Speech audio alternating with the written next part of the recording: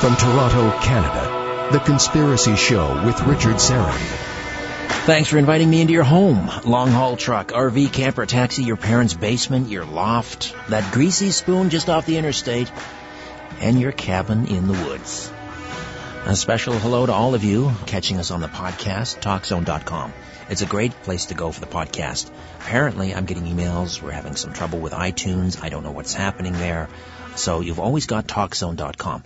Those of you, of course, listening to this transmission on one of your mobile devices, thanks to the Conspiracy Show app, fabulous and free for Android and iTunes. Those of you listening on one of our great affiliate stations across the United States, and those of you watching us on the live YouTube stream, The Conspiracy Show with Richard Serra. Don't forget to hit the sub button.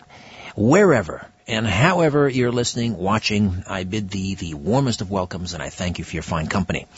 Joshua P. Warren is with us for the hour, and he's just moments away. We spoke off the air before the show, and he's in Puerto Rico, right in the middle of the Bermuda Triangle. Most apropos for a paranormal investigator. Ian Robertson is here on the other side of the glass, my fine rockabilly friend, twisting the knobs and the dials, and let's check in with Ian. Ian, any gigs coming up for you've got two rockabilly, not one, two rockabilly bands, the Wretched Ones? Just one rockabilly band. Oh. The Grease Marks. The Grease Marks. Yeah, and the Wretched Ones are what? Ruthless Ones. Ruthless Ones, my apologies. It's like a punk ska band. Punk and ska. Yeah, so if you would imagine like the early Clash. Oh, love the early Clash. Yeah. All right, that's the Ruthless Ones. Yeah. And the Grease Marks are the, any gigs coming up? Yeah, Friday. In downtown Toronto near Spadina in Bloor. What's the name of the club? It's 22 Madison Avenue. Right. Doors open at? 9. 9? Yeah. Okay. You'll be taking the stage, and are you the opening act, or are you the feature act? Feature act. Well done, my friend. Yeah, it's basically a frat house party. A frat house party. Yeah. All right. I'll give that one a wide berth. You'll perform here one night for me. There we go. Here in studio, my story producer, occasional remote viewer, the mysterious, the shy, the intrepid Albert Vinzel. Albert, are you gigging around town? What's going on with you these days? No gigs. Just taking it easy. All right, just taking it easy. And finally, my producer of my weekly radio feature, Strange Planet, Ryan White. Welcome. How are you? I'm very well. How about you? Good. Anything to promote? A book tour or anything? No, unfortunately, just doing like Albert said. All right. You guys harder. One of the most popular prosaic explanations for the mysterious disappearances of ships and planes in the Bermuda Triangle has now been officially debunked. Skeptics searching for an answer to the puzzling phenomena have long suggested that lost ships and planes fell victim to, get this, a surge of methane gas, or as they say in England, methane.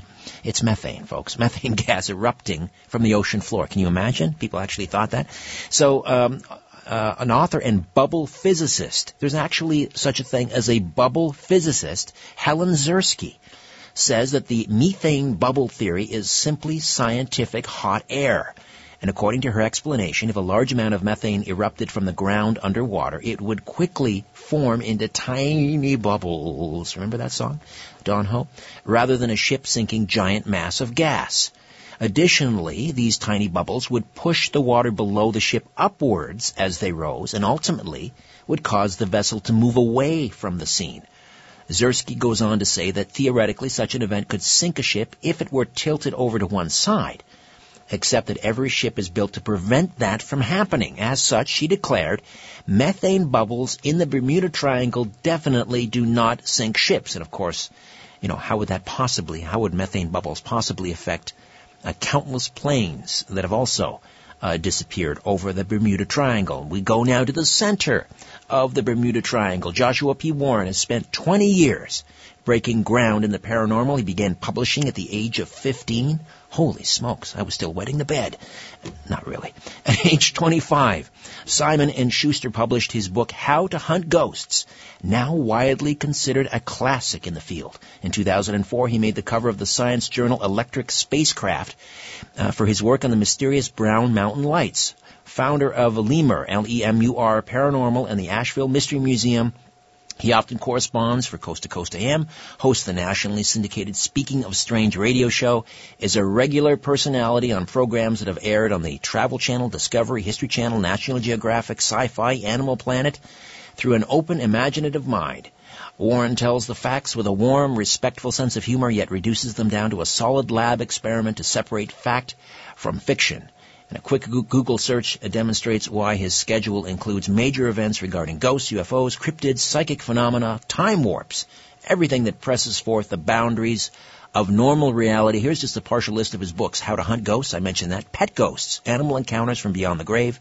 Evil in Asheville, that's a work of fiction. Haunted Asheville, Plausible Ghosts, The Secret Wisdom of Kukulkan. Poor Man's Paranormal. Don't Play with Robert. I gotta find out more about that, poor Robert.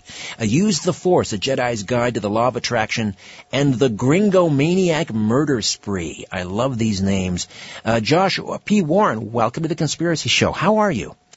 Hey, I'm doing great. Thank you so much for having me. And as you know, I really love this show. I am just astounded by the information that you're able to extract from great quality guests. So it's always fun to be with you, sir. Oh, it's a great pleasure to have you on, Joshua. So there you are in the Bermuda Triangle. So give us a sense of how Puerto Rico, where you spend some months of the year, is situated within the triangle. Well, you know, the triangle is generally defined as this area between the 3 points of Miami, Florida, and then on the other extreme end, we have the island of Bermuda. And then right in the middle, at the bottom of the so-called triangle, is the island of Puerto Rico.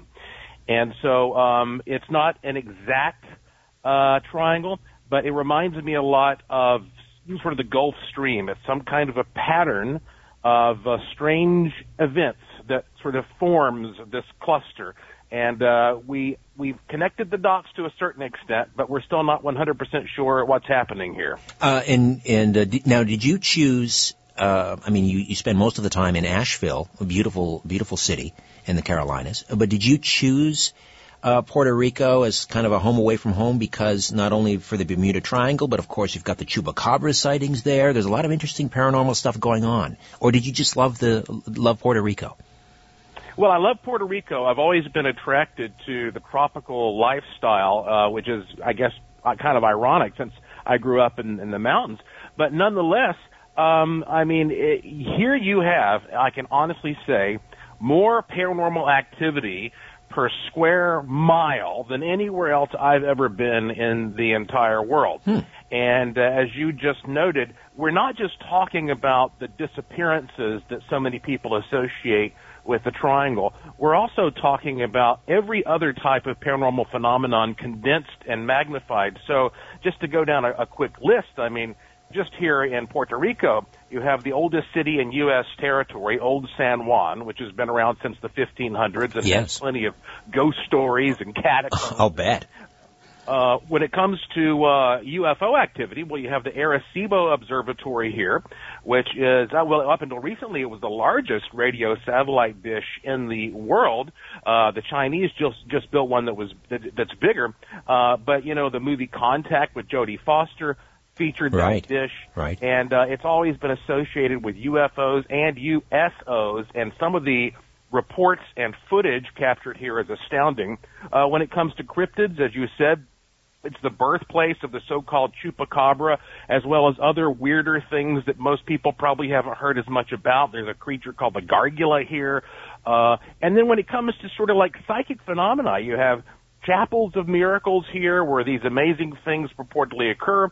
You have people who experience time warps, in addition to disappearances, enhanced ESP. It's just, I call it a phantasmagoria of activity that makes it very easy for a guy like me to stay extremely busy and happy. Well, you're in the right place. And speaking of the Bermuda Triangle, there's a conference going on there down. Tell me about that.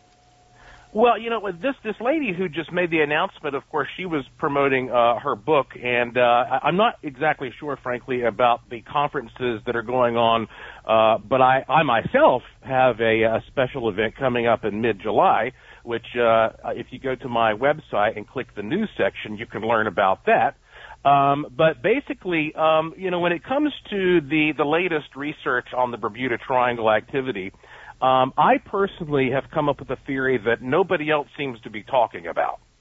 I was not at all surprised when this physicist said that methane was not a good explanation, because for years I have spoken to geologists very familiar with the ocean structure here and the geological structure. I've read documents from the U.S. Geologic Survey that claim there has been no significant discharge of methane here in over 10,000 years. Uh-huh. So even if that were an explanation, it doesn't really matter. Right.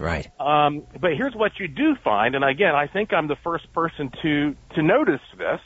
When you look at NASA maps that illustrate the strength of the gravitational field around planet Earth, these maps usually show places where it's stronger in red and weaker in blue. And you'd be amazed how inconsistent that field is. Well, right here at this patch on Earth that many consider the Bermuda Triangle, you have a patch that's so deep blue. When you get right here in the middle of it, right here where Puerto Rico is, it's so blue you can't even see it on the map. Wow. And so I started looking at connections between paranormal hotspots and gravitational fields.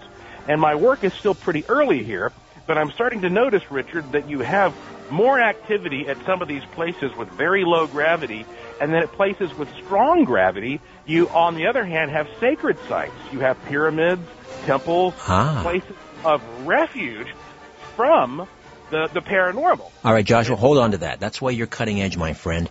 We'll take a timeout, come back. Joshua P. Warren is with us, and we'll get into Para-Cymatics and some of his other unique paranormal experiments on the other side. The Conspiracy Show. Stay with us. The truth will set you free.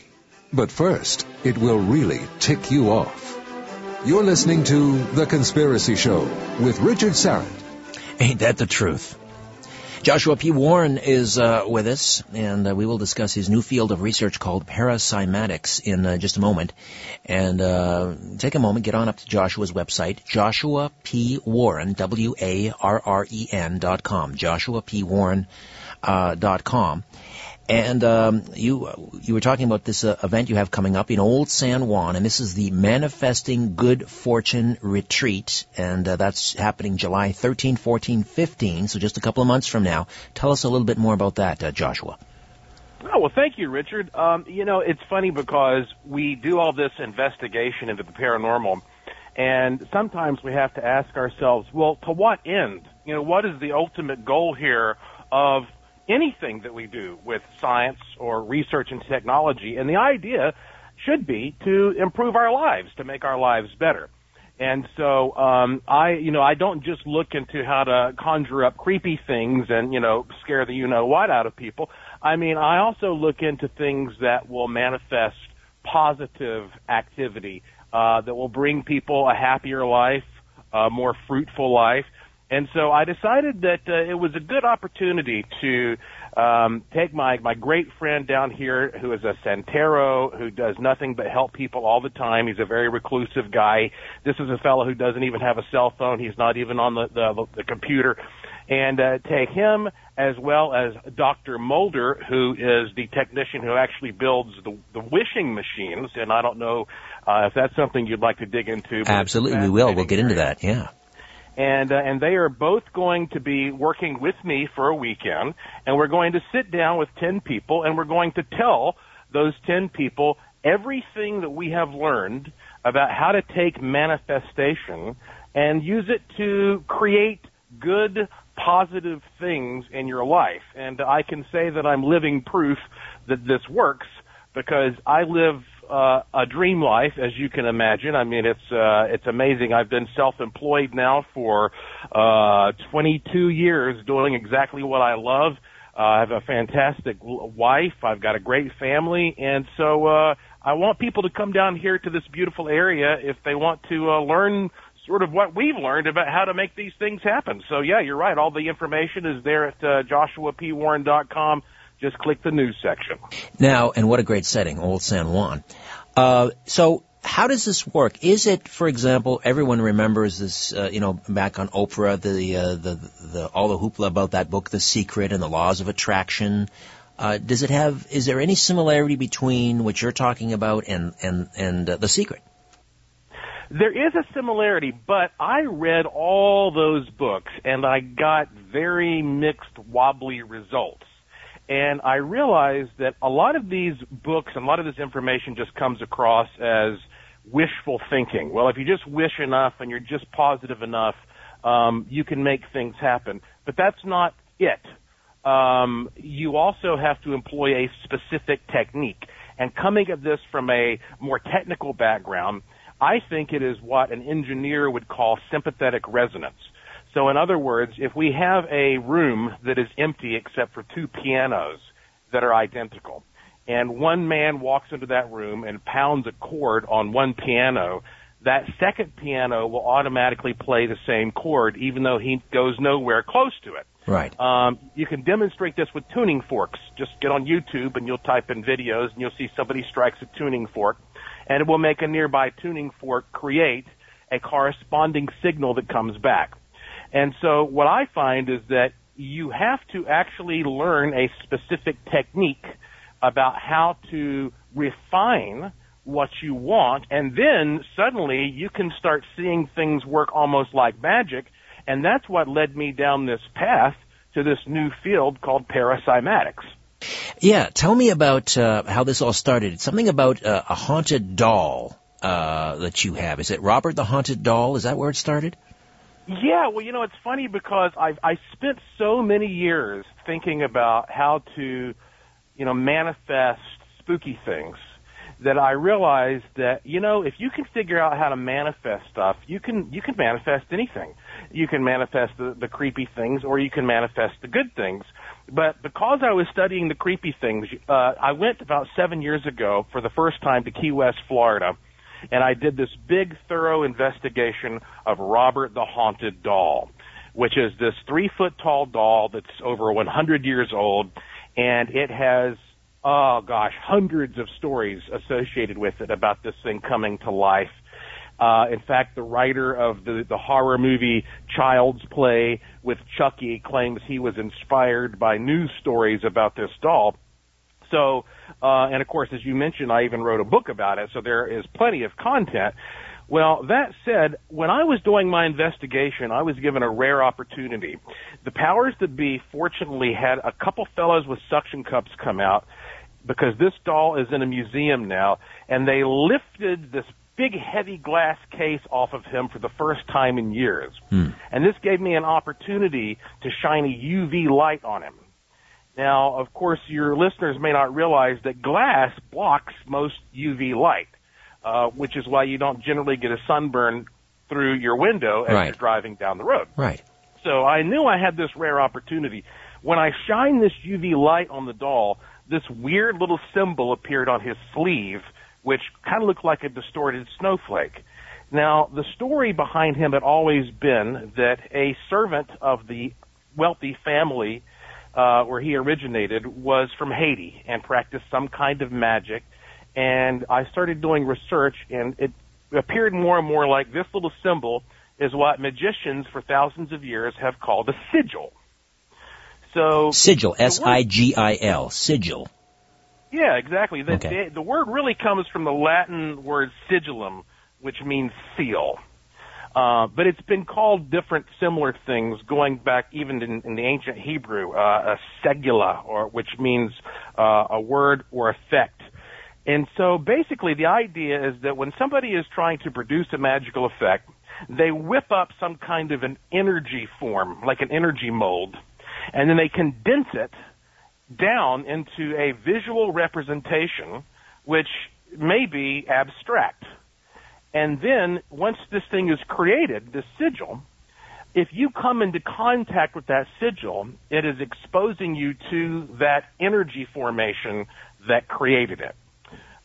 It's really sort of like broadcasting because it kind of goes both ways. The energy creates the sigil, or you come into contact with the sigil, you're exposed to the energy. So that said, I started looking into how that energy can create shapes and symbols. And there was this German scientist named Ernst Chladni who lived in the late 1700s, early 1800s, who would take a thin piece of metal and sprinkle sand on it, and he would stroke it with a violin bow and get all these amazing, beautiful patterns. Right. Sound and waves. We do that. Yeah, absolutely. You can see them condensed. You're literally seeing the vibration expressed as an abstract form. Well, we do this now, and we call this cymatics. You can put, say, a speaker underneath a metal plate with sand on it, and you play different tones, and you get these similar patterns.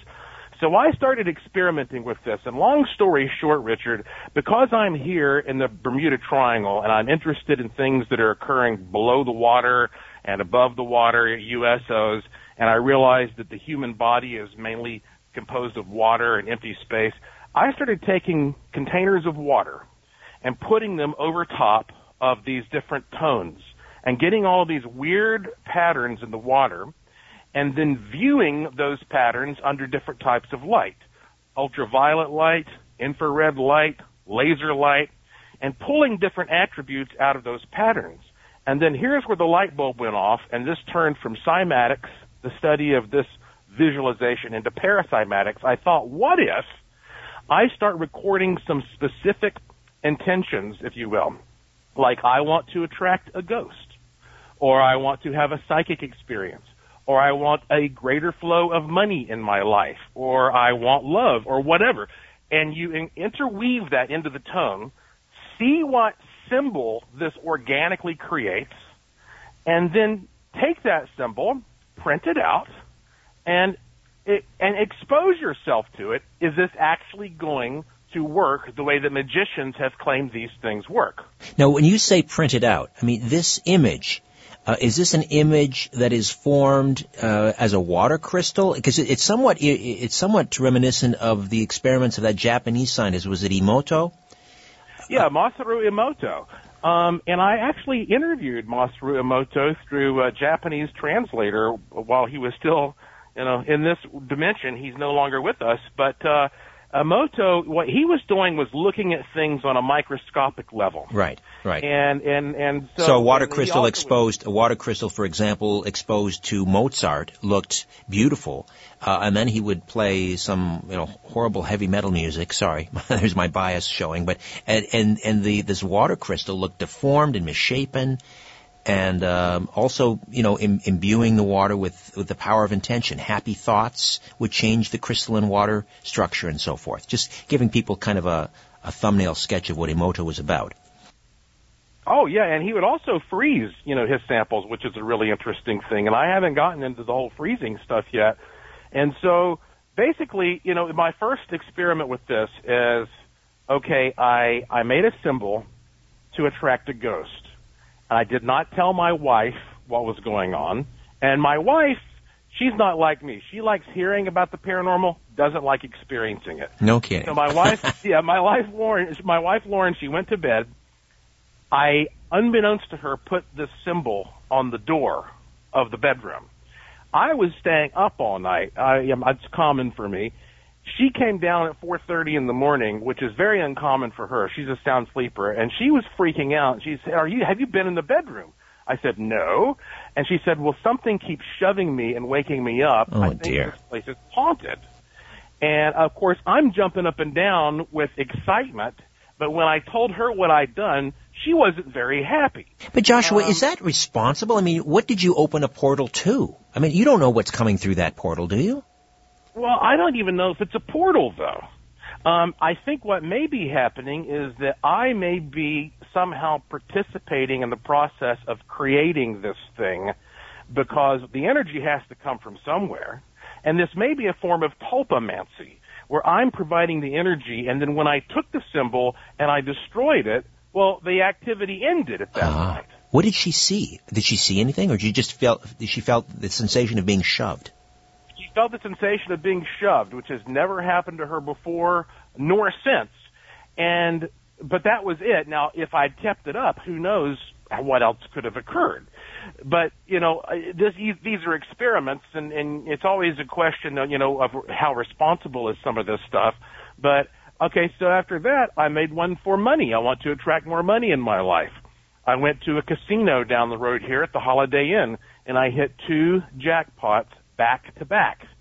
I'd never had that experience before. So what does the sigil look like for attracting money?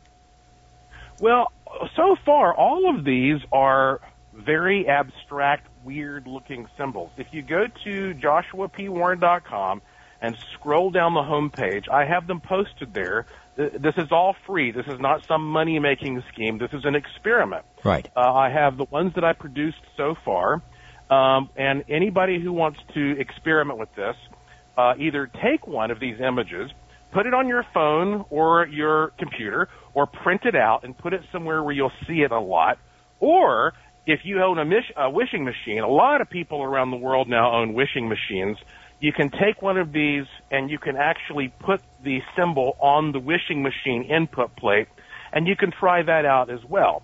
And for those people that don't have access to a computer, so what you've done is you've sort of created an artistic rendering of this form that showed up in the water, right? That's exactly right. Okay. I created a tone that included a specific message and then took whatever pattern naturally occurred, captured that, put it on my computer, enhanced it, and then turned it into this bizarre symbol that was given to us by Mother Nature. So we have a money sigil. The ghost sigil is kind of interesting. It almost looks like some sort of a crustacean.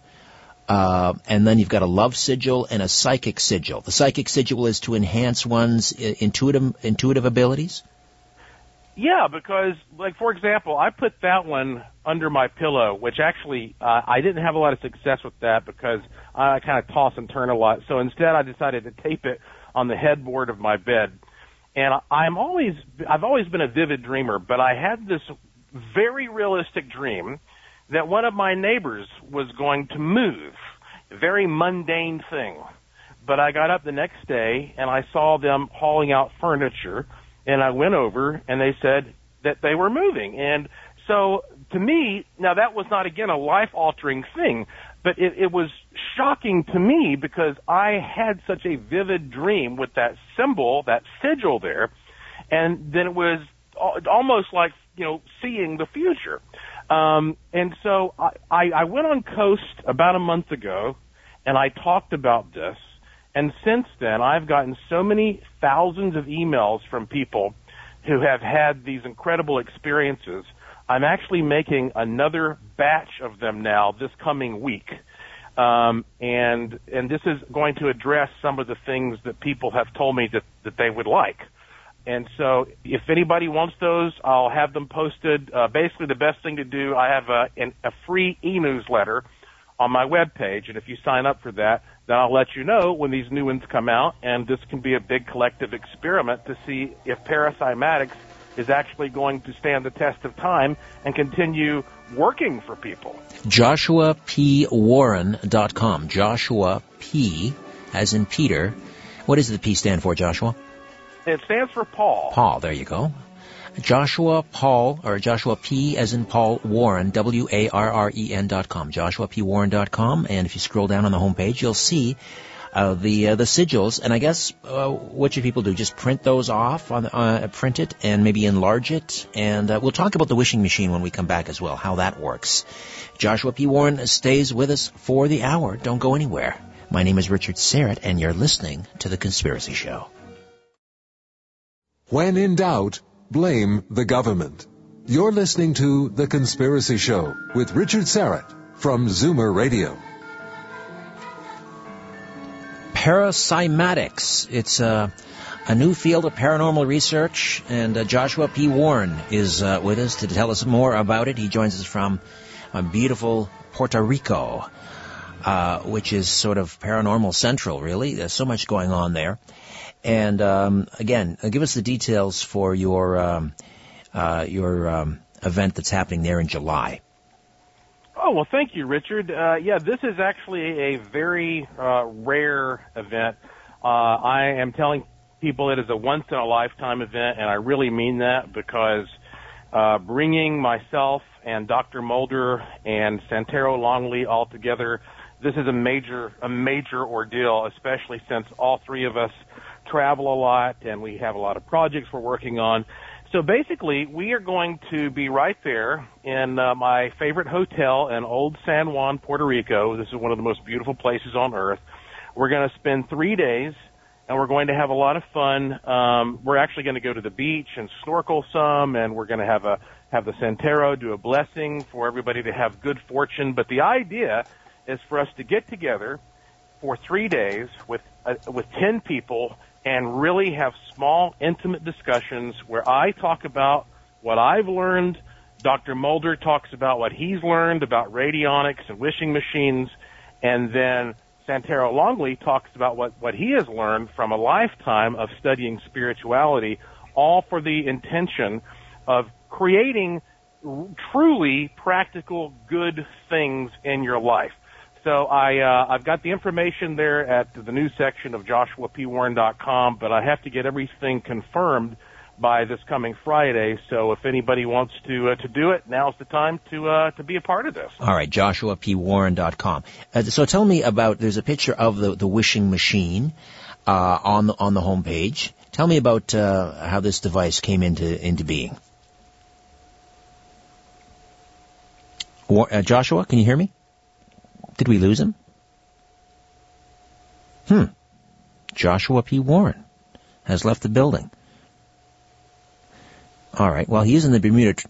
All right. Ian is going to try calling him back. Well, he is in the Bermuda Triangle, so maybe that might have something to do with it. We'll, if you can hear us, Joshua, hang up, and we're going to call back. All right. I'm just looking at these sigils: the money sigil, the ghost sigil, the love sigil, and the psychic sigil.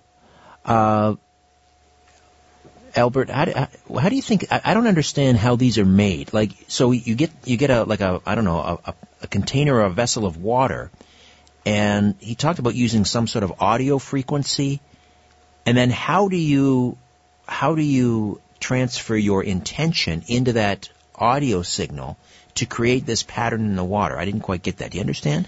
Well, I guess at the hertz, if 432 degrees hertz is the, love frequency, then he's playing the audio at that, and the speakers will vibrate the sound to make that sort of shape, and then he renders it as an artistic drawing. 432 hertz is the love frequency. I think so. I think that's what he's trying to do, yeah. Like he's transliterating, audio to the image, okay, and then I understand. Putting his intention on it. Sure. So the audio frequency obviously is going to create these shapes in the water, because we know from experiments that this is cymatics, right? So, but what is the how do you determine what is the frequency for a ghost, or what is the frequency for money? Do you understand that? I don't understand that aspect of it. Yeah, that would be a good one to pin him down on. All right. Well, I think we've got Joshua. Are you there? Yeah, I am. It's that old Bermuda Triangle.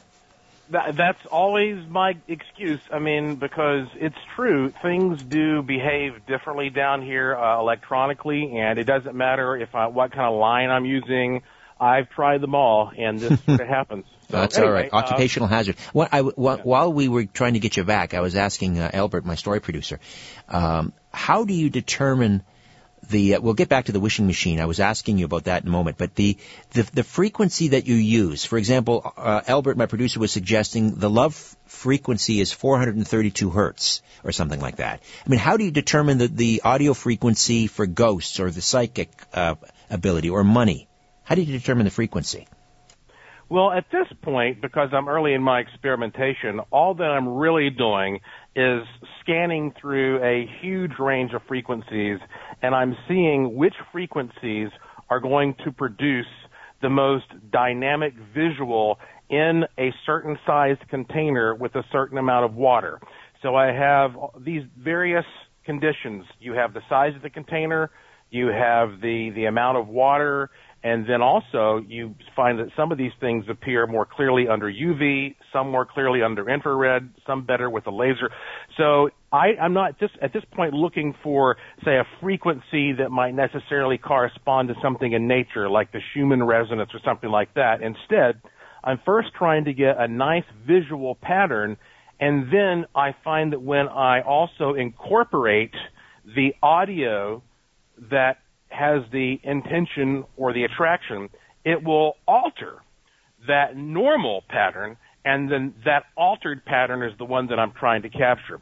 And so I definitely feel, however, that as time goes on and we're able to sort of refine the possibilities here, that we can look into reproducing some of these more natural patterns.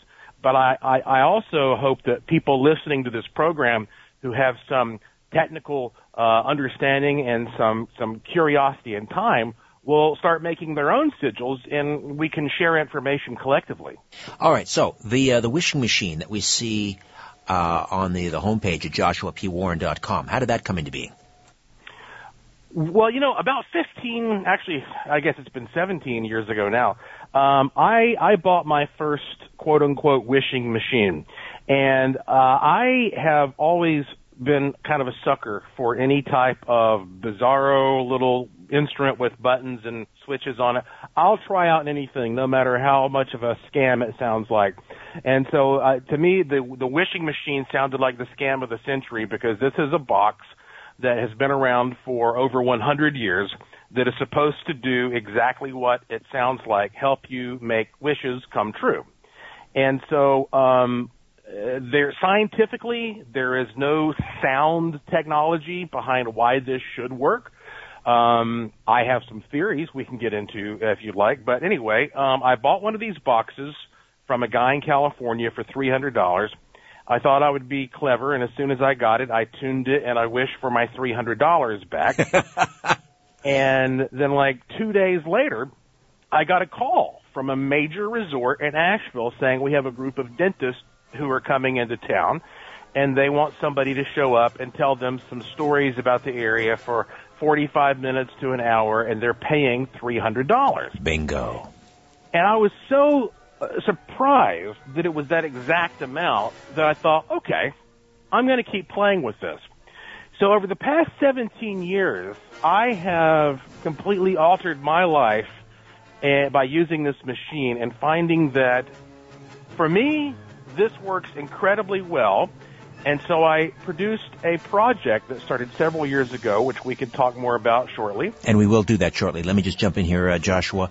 We'll take another time out, come back. Joshua P. Warren on the wishing machine. JoshuaPWarren.com. Back with more in a moment.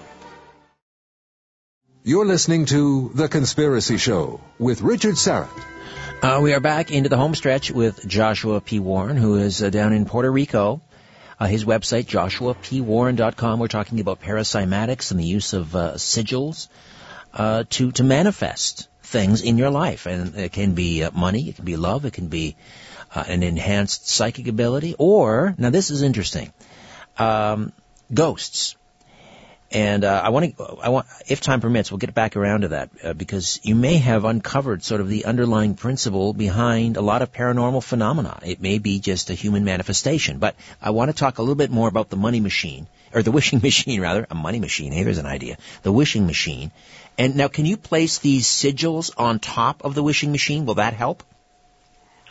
Yes, absolutely. That is one of the most intriguing areas of research because you can put a lot of different things onto the input plate of a wishing machine, but you also can put various abstract symbols. And so far, it seems that if you have a wishing machine and you put one of these para-cymatic symbols onto the input plate, well, then you don't need to do anything else. I mean, it just sort of goes into autopilot at that point.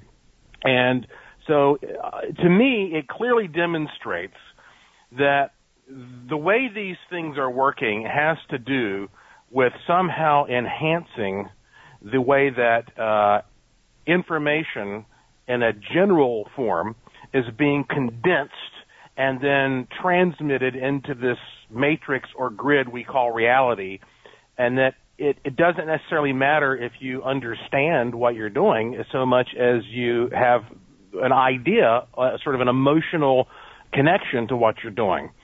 And so that said, I teamed up with Dr. Mulder years ago, and that's not his real name. I mean, the fellow who makes the wishing machines, this guy is the best wishing machine maker in the world. He enjoys his privacy. That's why it's so amazing that he's going to be participating in this conference. He's never done this before, and nobody is allowed to photograph him or videotape anything. He really likes his privacy. And you have to understand, when you have a reputation for being the guy who builds wishing machines, I mean, they'll beat a path through your doorway and they will crawl in your windows and, right.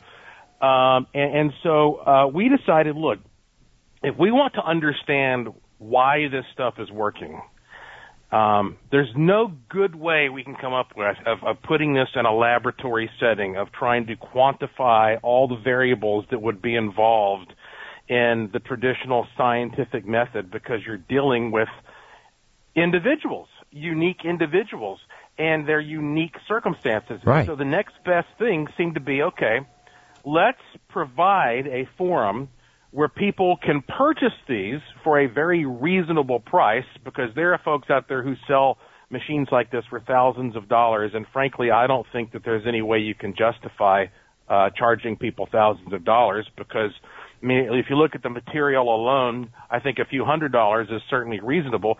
But the key is you then keep up with them and you track their experiences. You survey them. You get feedback from them. And then over time, build up a database where you try to figure out how this is working for them.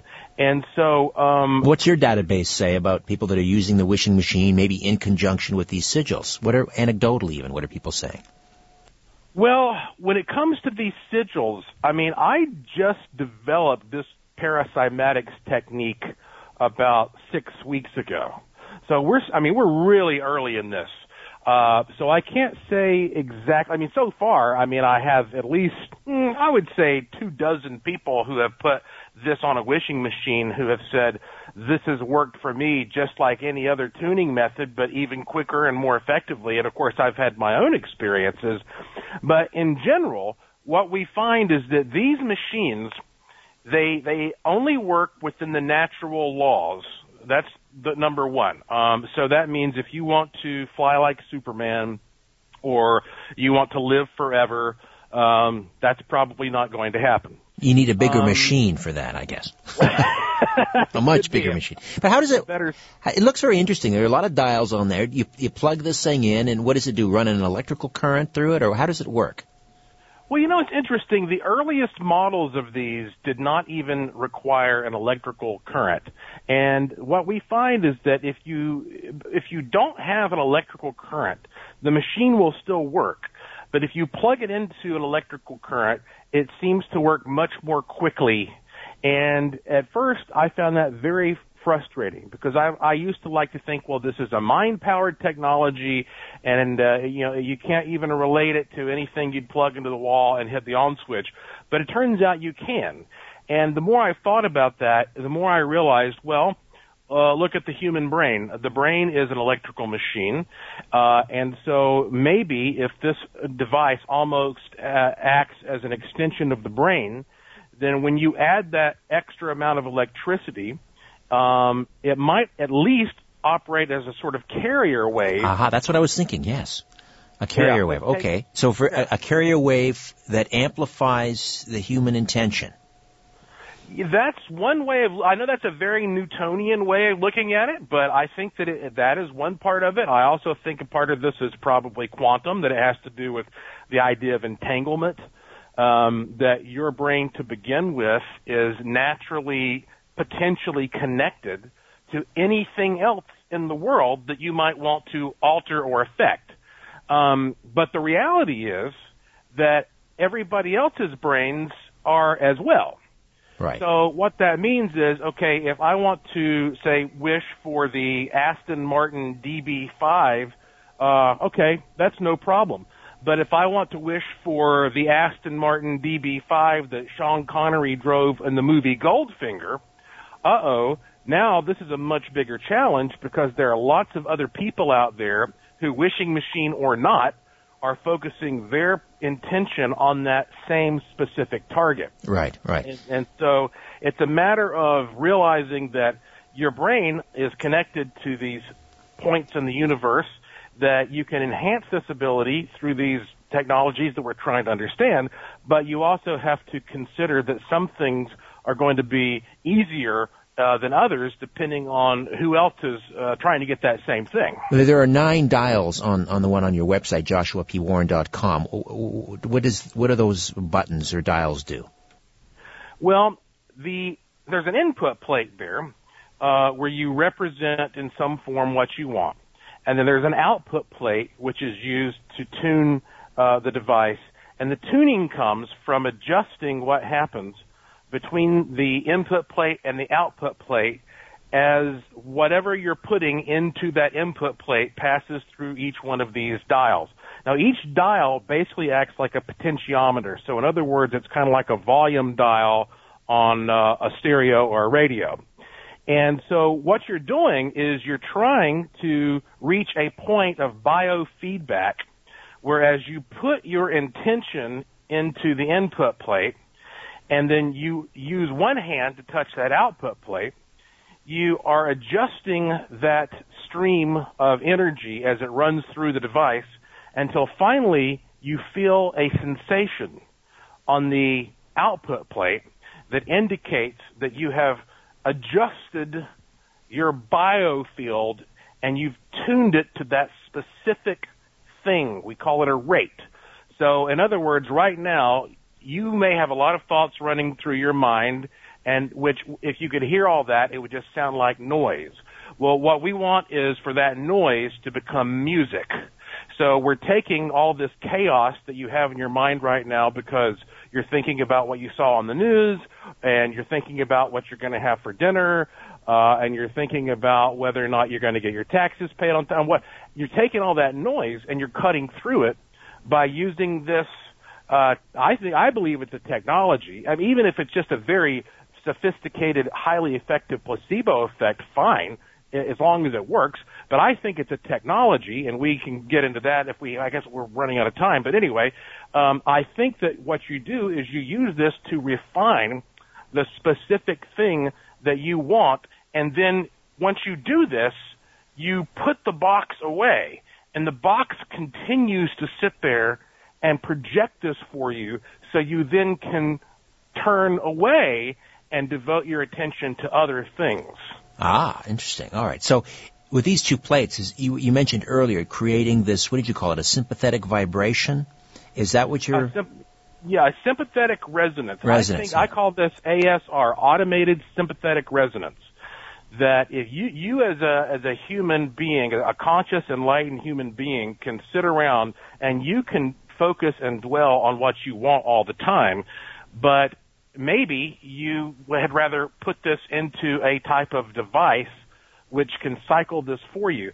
So it's like the difference between reading a map to get from point A to B, which requires a lot of constant attention, or just using your GPS receiver where you punch in your coordinates, you hit go, and you let it do the work. So this is sort of the analogy that I use when I think about how that you can achieve something using this degree of effort, or you can achieve it using that degree of effort. And the radionics machine makes it a lot easier for most people who understand how to use it. Well, you mentioned earlier the experience you had when you first purchased it. You paid $300 for it, and that $300, just sort of dropped out of the ether with a simple phone call. Give me some other examples of how the wishing machine has worked in your life. We just have a few minutes here. I'll give you my favorite little one. There's one really, really big one, but I'll give you my favorite little one. I got an email from a guy in Canada who believes, and he said, I am a metal detector, and for 20 years I've always wanted to find something made of gold with diamonds. And he said, I never have, but I got a machine, and it turns out I didn't get to go metal detecting, but it didn't matter because I'm walking down the sidewalk in town, and I look down, and I find, sure enough, this gold bracelet that had diamonds. And so after I got his email, I thought, I'm that out. Set my machine with diamonds in it. My sister Jessica had never been to Puerto Rico, came down here to visit me and my wife, and so we decided to take Kling. And on the morning, we went out to this remote island called Gilligan Island. Beautiful place. There's nobody else around. I sat down in the water on the floor of the ocean with the sea up to my neck, and my wife came over and sat down next to me, and my wife likes seashells, and so whenever she's around, I start feeling through the sand to see if I can find a nice seashell. I reach down and I pluck out of the sand a men's 14-karat gold ring with 9 diamonds in it, and it fit me perfectly on my ring finger, by the way. Wow. There you go. That kind of stuff, I'm telling you, I don't know how else you can explain it. It is proof that this is working that specifically. Joshua, this is why you are on the cutting edge of paranormal research. It's fascinating. We have to have you back on again and again if you're game for that, because I want to get more into these sigils, and I'm wondering maybe if you're on the cusp of sort of discovering what is sort of the common denominator behind a lot of paranormal activity. And it's fascinating. Whenever the supernatural and science sort of intersect, you get some remarkable insights. And Joshua, always a pleasure. Thank you for coming on with us tonight. I enjoyed this. Anytime. Thank you so much, and I look forward to our next conversation. JoshuaPWarren.com. And, that is it for us. My thanks to Ian and Albert and Ryan, all of you for listening at home, and great calls in the first hour. Back next week with a brand new program and a brand new format. Don't forget the YouTube channel, The Conspiracy Show with Richard Syrett. Hit the sub button. Say hello on Twitter at Richard Syrett. S-Y, because I love you, R-E-T-T. In the meantime, don't be afraid. There is nothing concealed that won't be revealed, and nothing hidden that won't be made known. What I say in the dark, speak in the light, what you hear in a whisper. Proclaim from the housetops. Move over, Aphrodite, I'm coming home.